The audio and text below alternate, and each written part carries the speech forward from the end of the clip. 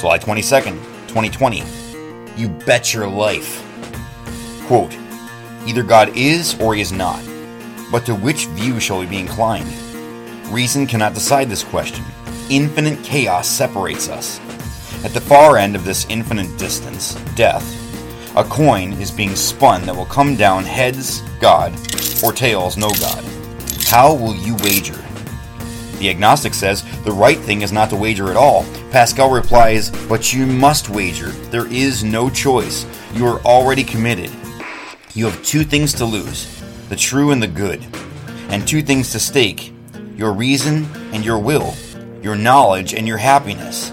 And your nature has two things to avoid, error and wretchedness. Since you must necessarily choose, your reason is no more affronted by choosing one rather than the other. The point is cleared up, but your happiness, let us weigh up the gain and the loss involved in calling heads that God exists. Let us assess the two cases. If you win everything. If you lose nothing. Do not hesitate then. Wager that he does exist. End quote. Blaise Pascal, Pascal's wager. You know, atheism is nonsensical. It is a belief that rationalizes immorality for the sake of personal preference.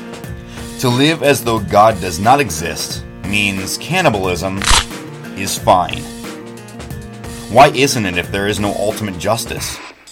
Murder is not a criminal act in the case for atheism, though they would like to live in a society where it is.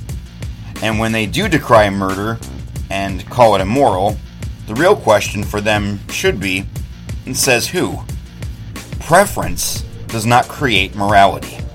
God has set the standards for what is and isn't moral.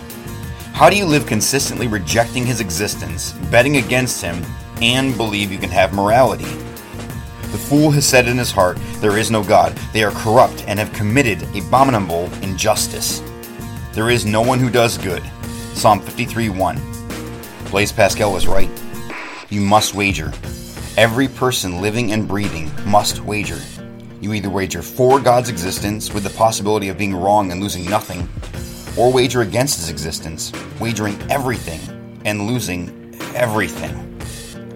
Atheism is foolish and dangerous, and it's a bet against all odds. Without God as the ultimate standard for right and wrong, anything goes. After all, most atheists are also evolutionists, so they believe we came from monkeys. In their view, we are just another link in the evolutionary chain, moving towards extinction. So why should any human action be wrong? Friends, this is madness. It's foolishness.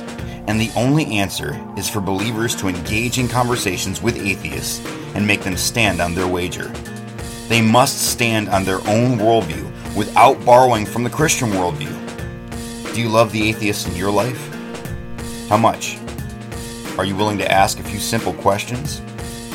If not Christian, what are you willing to do to lead them to the truth?